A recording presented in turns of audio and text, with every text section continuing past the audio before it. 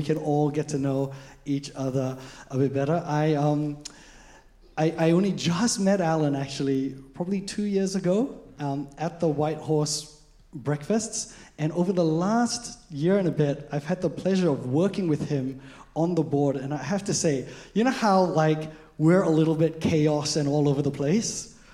Allan is an amazingly organized, fantastic leader. Like, I'm learning so many things from all of our meetings as I sit in the board. Well, Allan, why don't you tell us a little bit about yourself? Because you've been at New Hope for a really long time, right? Yes, Chris. So I am Canadian. The accent betrays my heritage. And Janet and I moved to Australia in 1995 with our 3 daughters. I became the pastor of New Hope. That was the reason that we came. So we've been here, we're in our 26th year serving the church. 26 years. You know, he has, how many pastors has New Hope had? Because you were telling me, like, it's been around for a very long time. Church has been, so this is our 70th anniversary year. In November, we'll celebrate 70 years.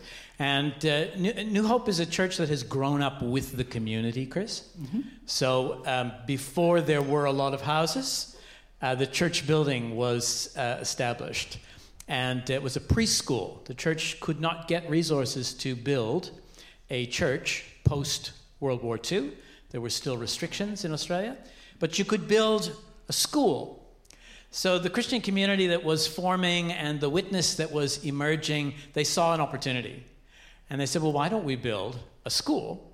Why don't we host an education facility to the neighborhood, and then we'll just use it on the weekends to worship, to praise God together, and to advance God's mission in the community. Wow. You know, the more I hear about New Hope, so one of the reasons why we've got Allan here is because he and New Hope have such an amazing testimony for the kingdom of God. They are one of the anchor pillar churches in our neighborhood. And they have very much the same kind of ethos that we have. You know, I think, so how many pastors do you think a church of 70 years would have? Maybe 70? How many pastors have you had at New Hope? So I am the 3rd senior pastor of the church. So there have been long pastorates, long sort of key leadership roles, and that's led to considerable stability. Sometimes I think maybe it's just because I have no ambition, you know, and just kind of get stuck. Oh, no, that is faithfulness. So if you haven't been serving for more than like 26, 30 years, you can't take a break yet. Like that's how church ministry terms go.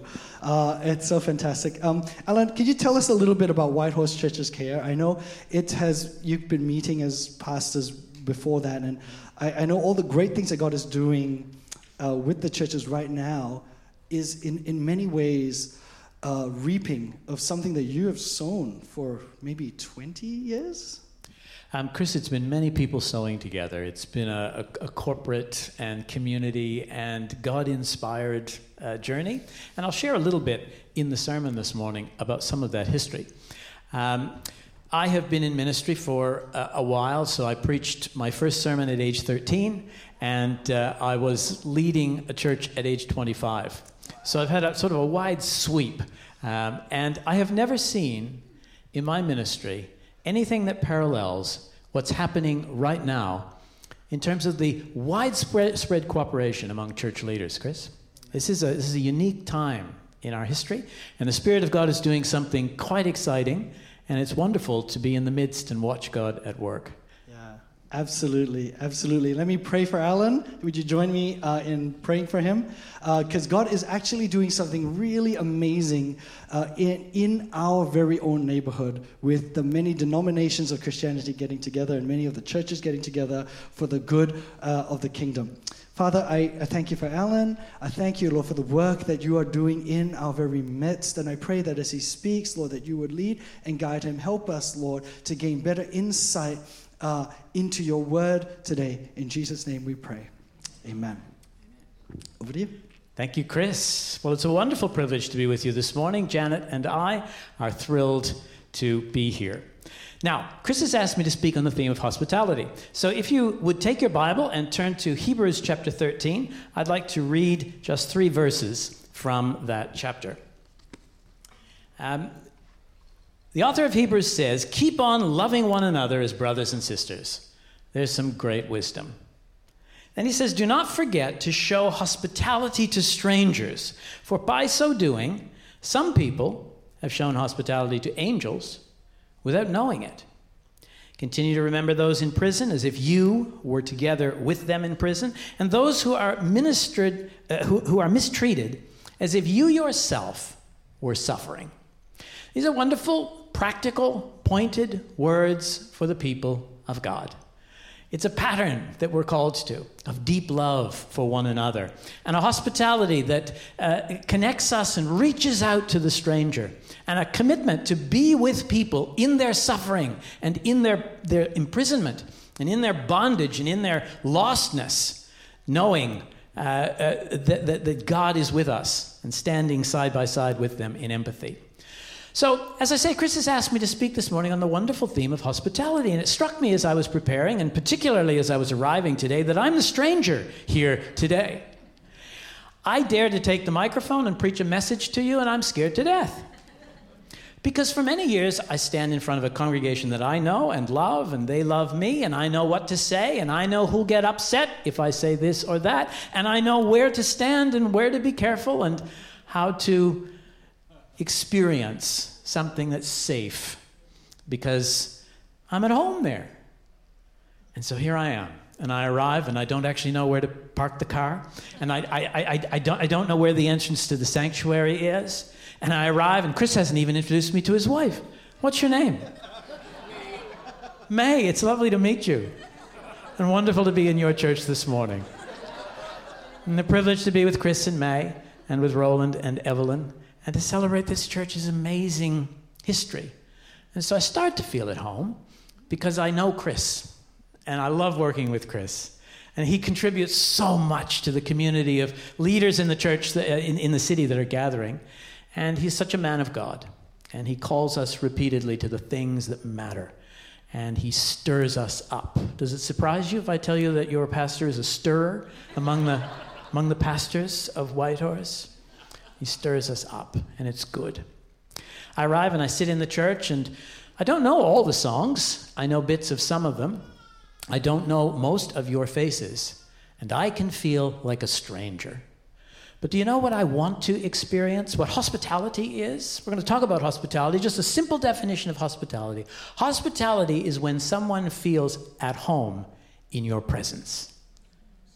That's what hospitality is.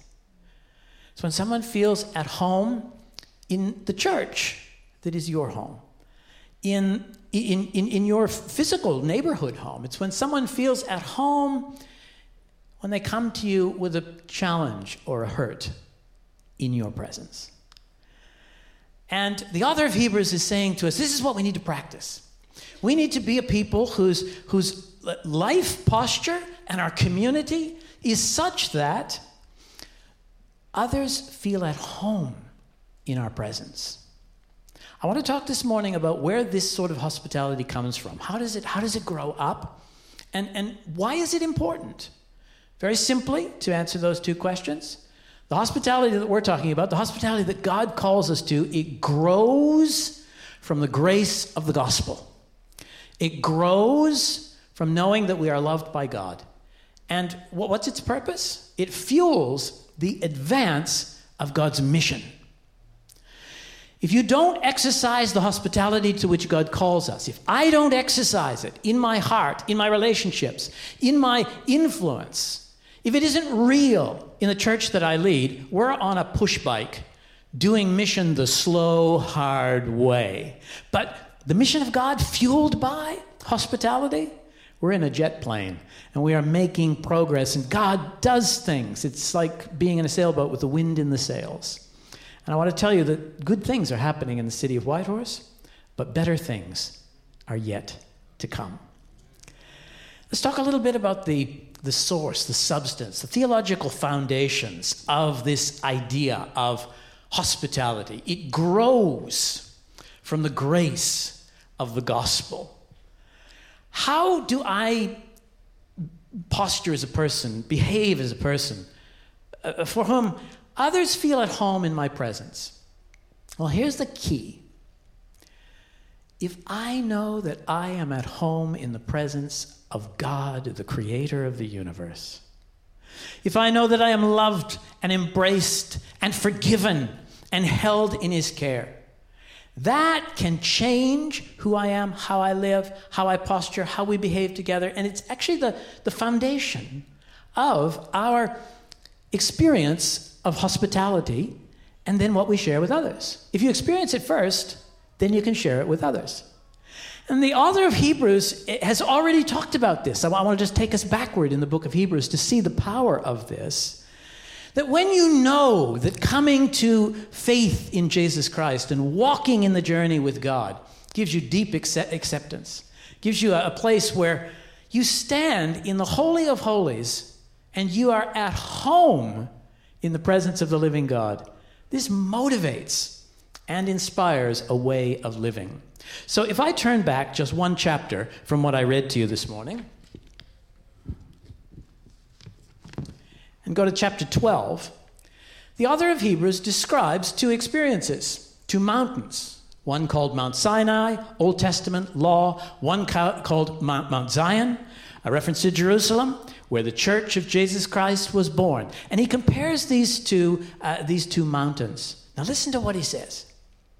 You have not come to a mountain that can be touched and that is burning with fire, to darkness, gloom, and storm, to a trumpet blast, or to such a voice speaking words that those who heard it begged that no further word be spoken to them, because they could not bear what was commanded. If even an animal touches the mountain, it must be stoned to death. The sight was so terrifying that Moses said, I am trembling with fear. But, here's the second part. Listen now.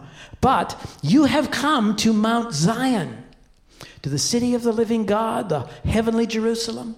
You have come to thousands upon thousands of angels in joyful assembly, to the church of the firstborn whose name was written in heaven. You have come to God, the judge of all, to the spirits of the righteous made perfect, to Jesus, the mediator of a new covenant, and to the sprinkled blood that speaks a better word than the blood of Abel. This is a picture of hospitality. You haven't come to a mountain experience that is thundering and dark and stormy and booming with commands such that you stand in the midst of it and quake, as Moses did with fear. You have come to the welcome arms of God. You have come to Jesus, who is the mediator with God, the one who brings forgiveness to your very soul, the one who, through his blood, makes you welcome in God's family. Now, those two universes are profoundly different. So here's the question. When the stranger comes to visit FGA, which mountain did they come to? When the stranger comes to your house, what experience do they have?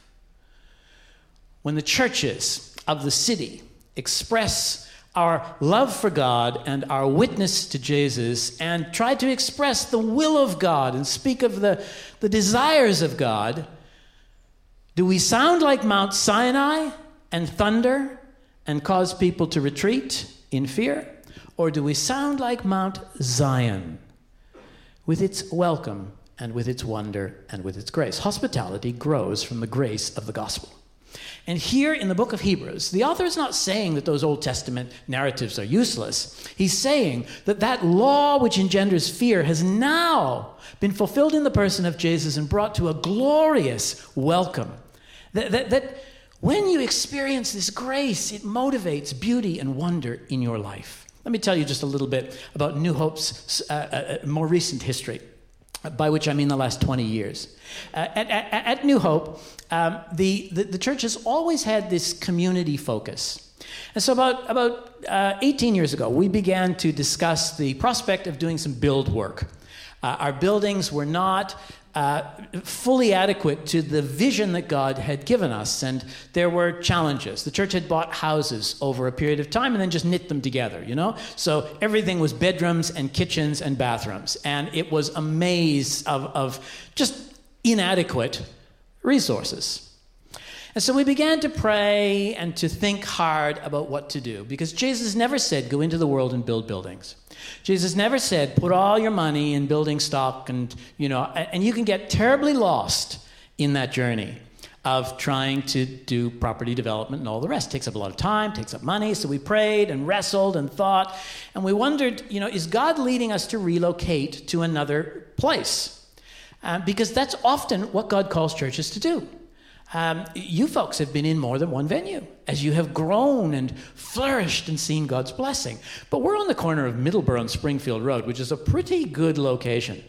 I'd like to buy that Shell station. One day. We walk around it with trumpets, 7 times. And so that was sort of an impediment, seeing that and thinking, it's a roadblock and it's not a good place to be and we need a better place. And God helped us to see that we were in the right place. And then the question was, build what? Do what? And this is where we had a wonderful moment of insight. Now, all these years later, you will say, duh, like it's obvious.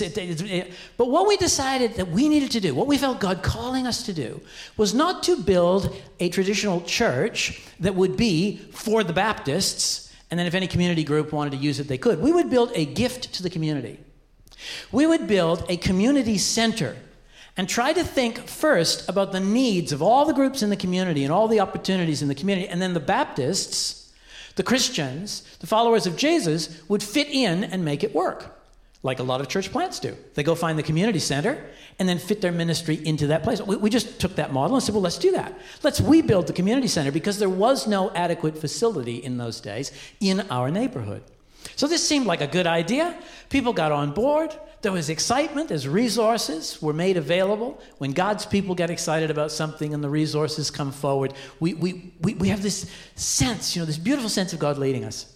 And we did the first stage of build, and the build opened, and we were committed to our vision. We're going to welcome the community. We want people in our neighborhood to feel at home in our presence. And we want them to come and experience the goodness of the gospel. We want them to feel like they have come to Mount Zion, a welcome and an embrace. But we had some challenges and some problems in those early days. We still have challenges and problems. But let me take you back to those early days when we were learning, and the struggles and the difficulties. Because as soon as you decide to be hospitable, as soon as you decide to open your home, open your church, open your life, welcome the stranger, you're going to run into all kinds of challenges and troubles and struggles, and you'll think, God, help me. Have you led me here? So within weeks of opening the new community center, a Hindu family came along and asked if they could rent some space to do a party, a children's party. And we thought, that's great, absolutely you can. And then we discovered that they were going to do a sacrifice to a Hindu god in one of the rooms. And it's like, oh my goodness, what do you do with that?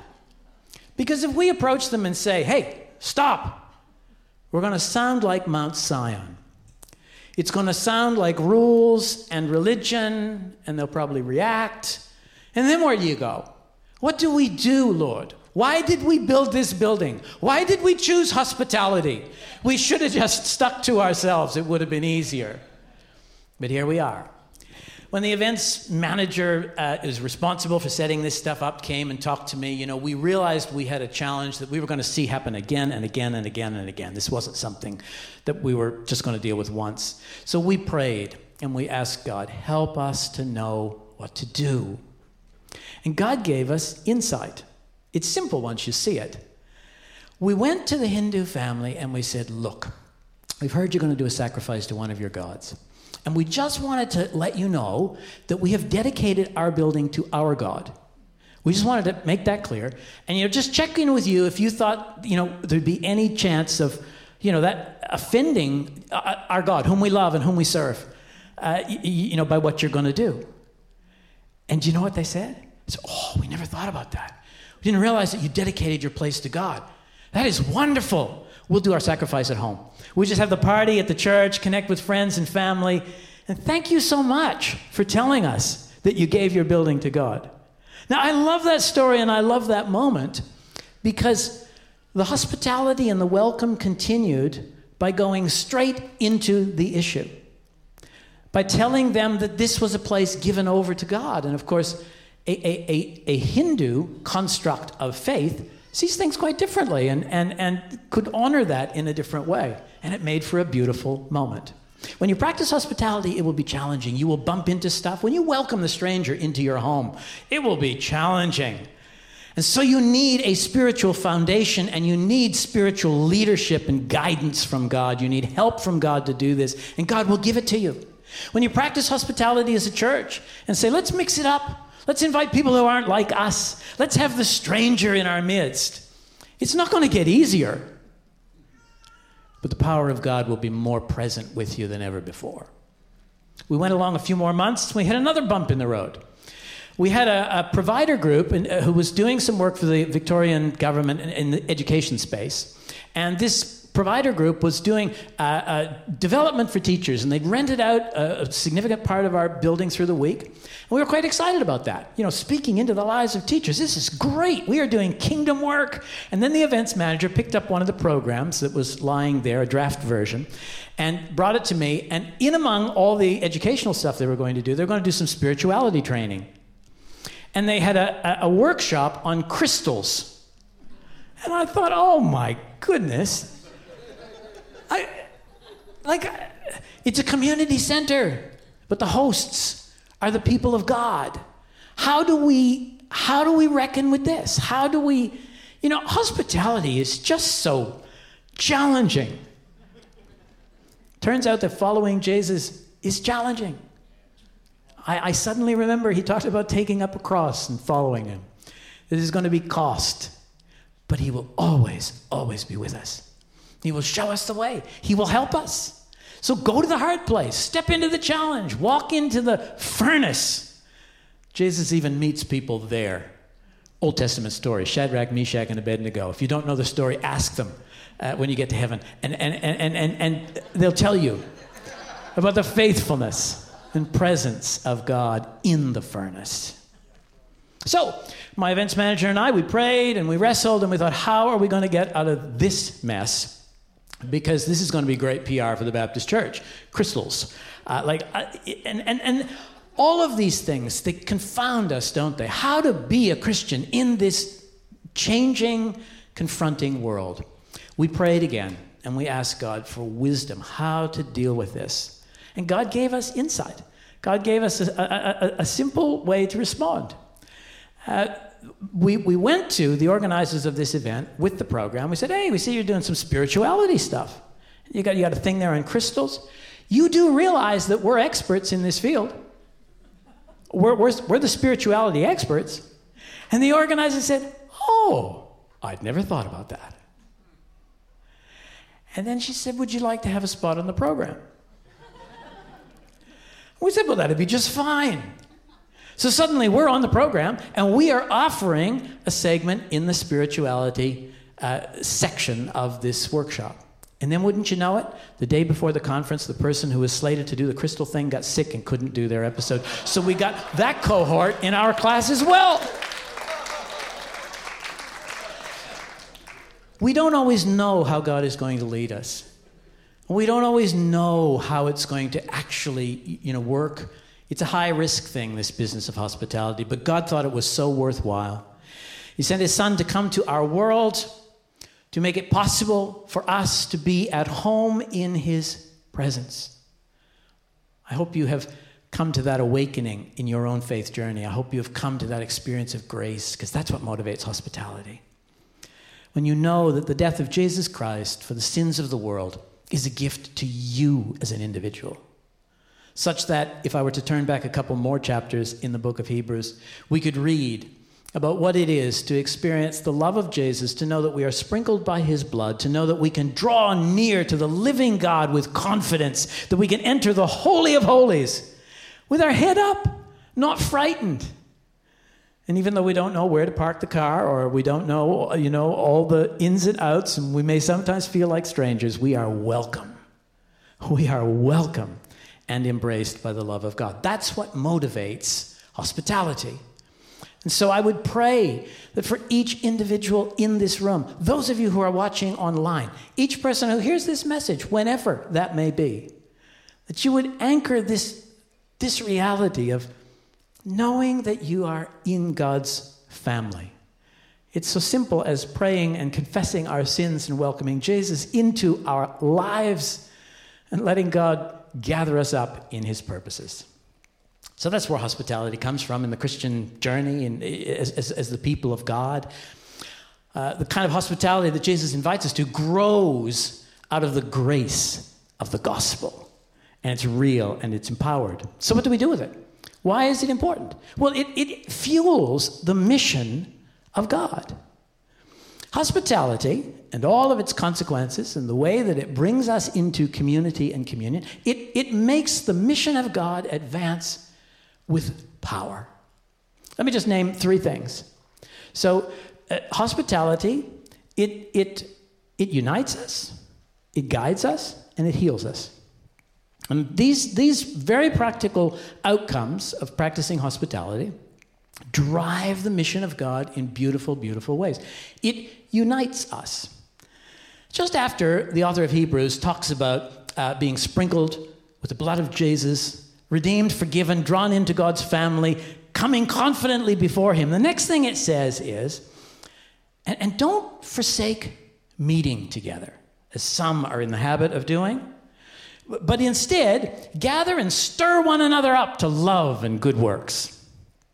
I've read that verse all my life since I was very early in church leadership and always felt that was great wisdom and applied it rigorously and intentionally and passionately to the church or the group that I led. It was some years along the journey when it occurred to me that I had not been obeying that verse in relation to other leaders of other churches.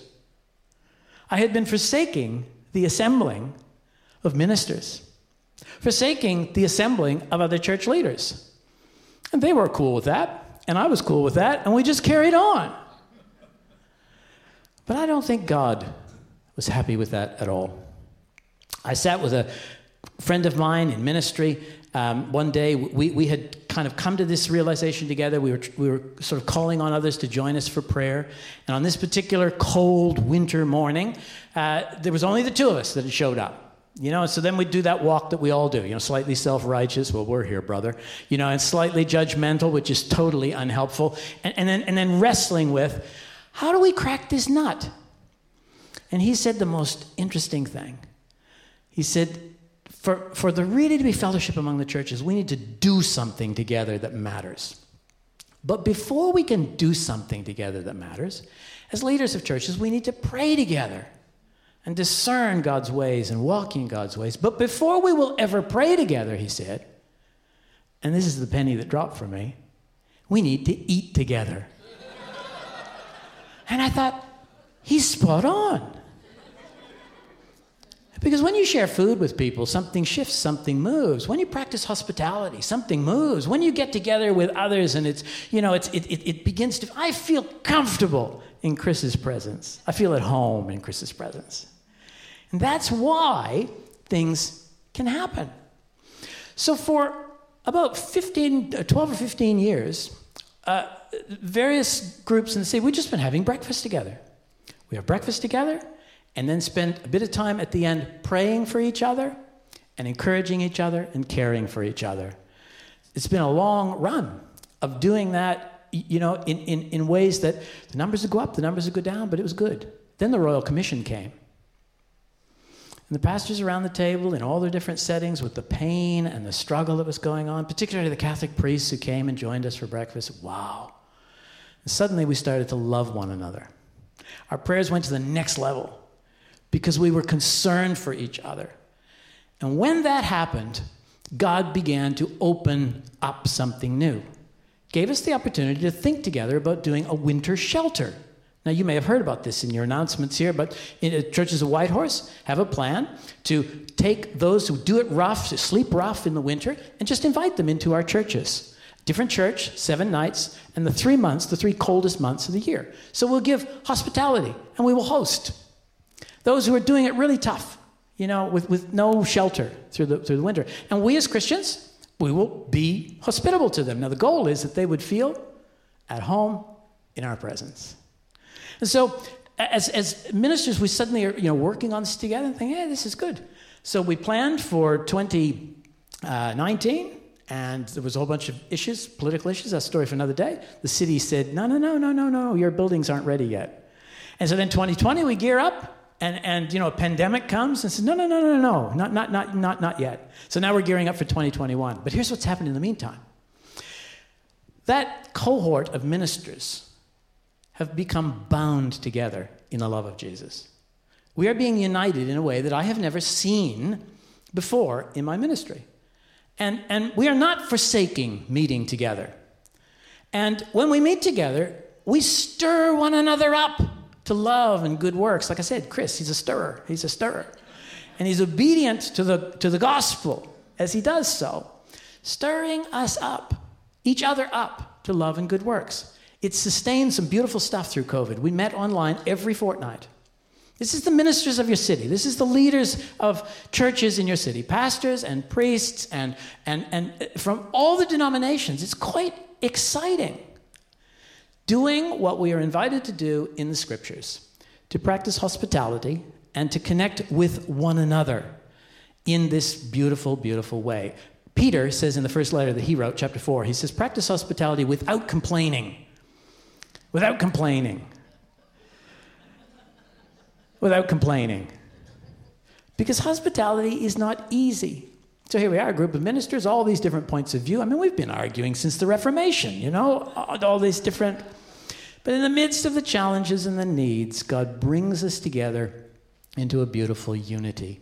It needs to be the same for your small group.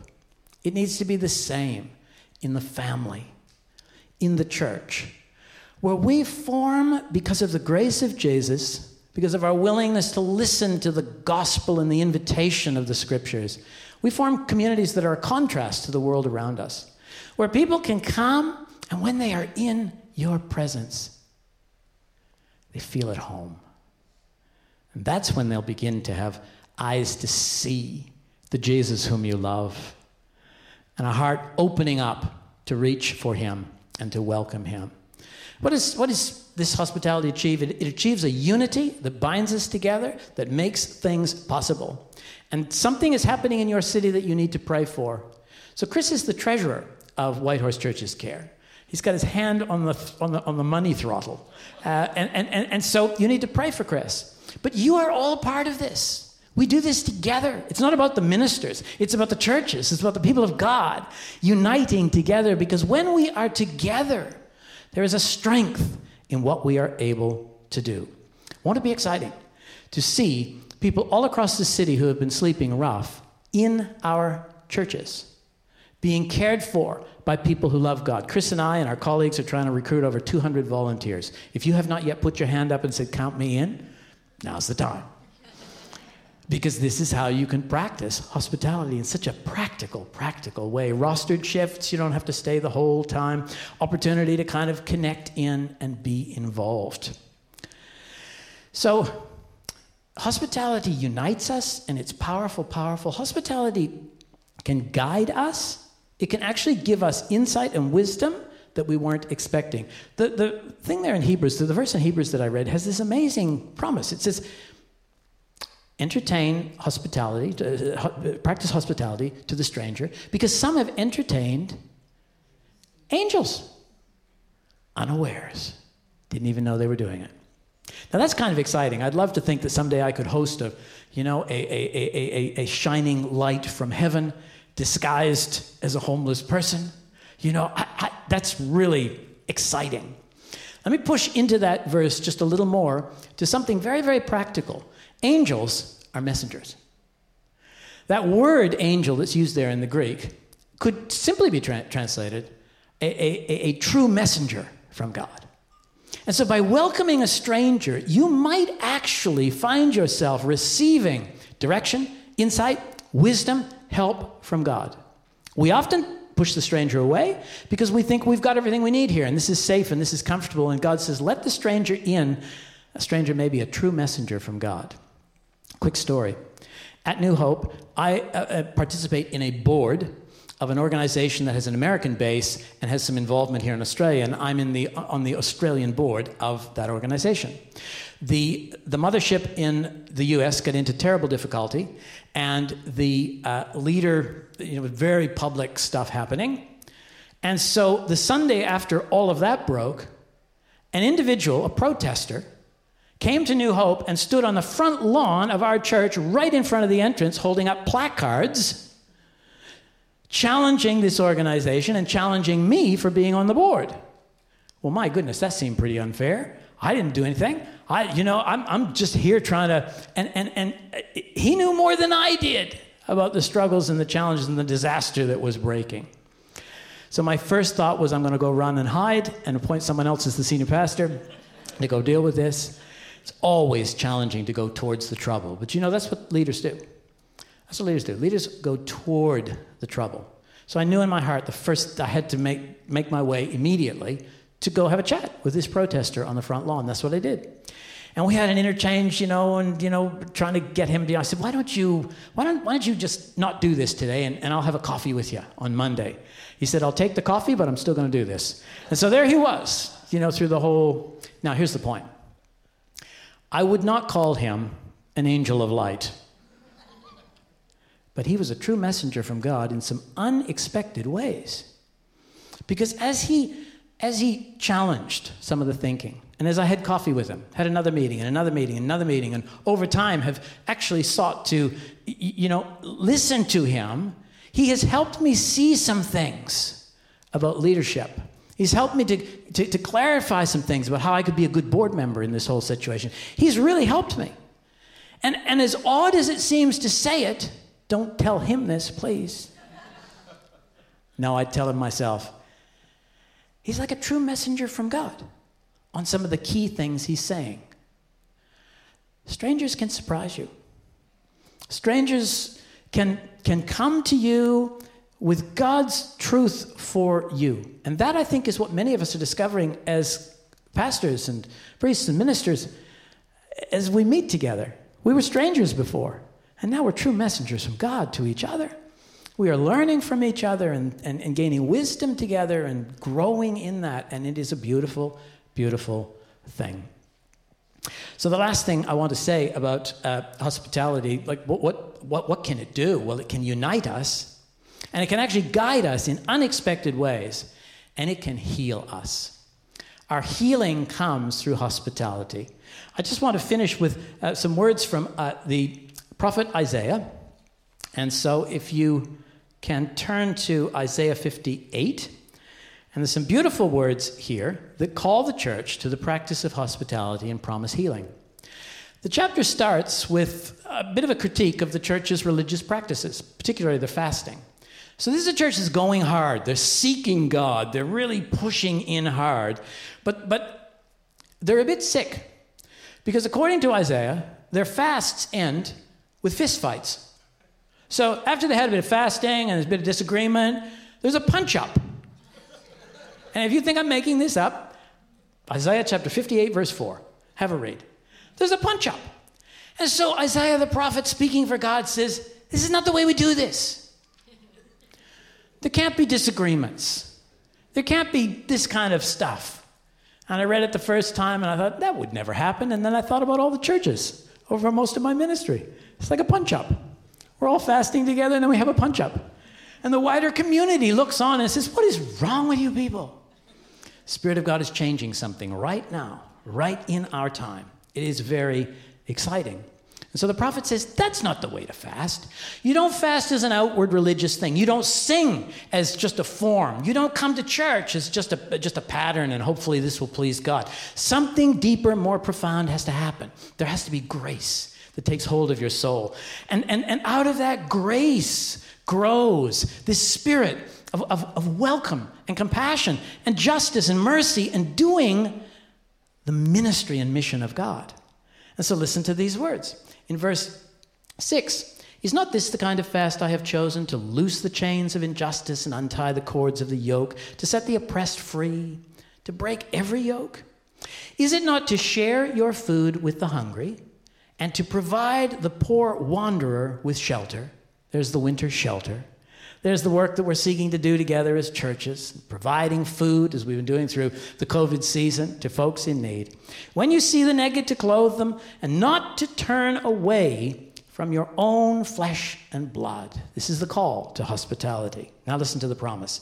Then your light will break forth like the dawn, and your healing will quickly appear. Then your righteousness will go before you, and the glory of the Lord will be your rear guard. Then you will call, and the Lord will answer. You will cry for help, and he will say, here am I.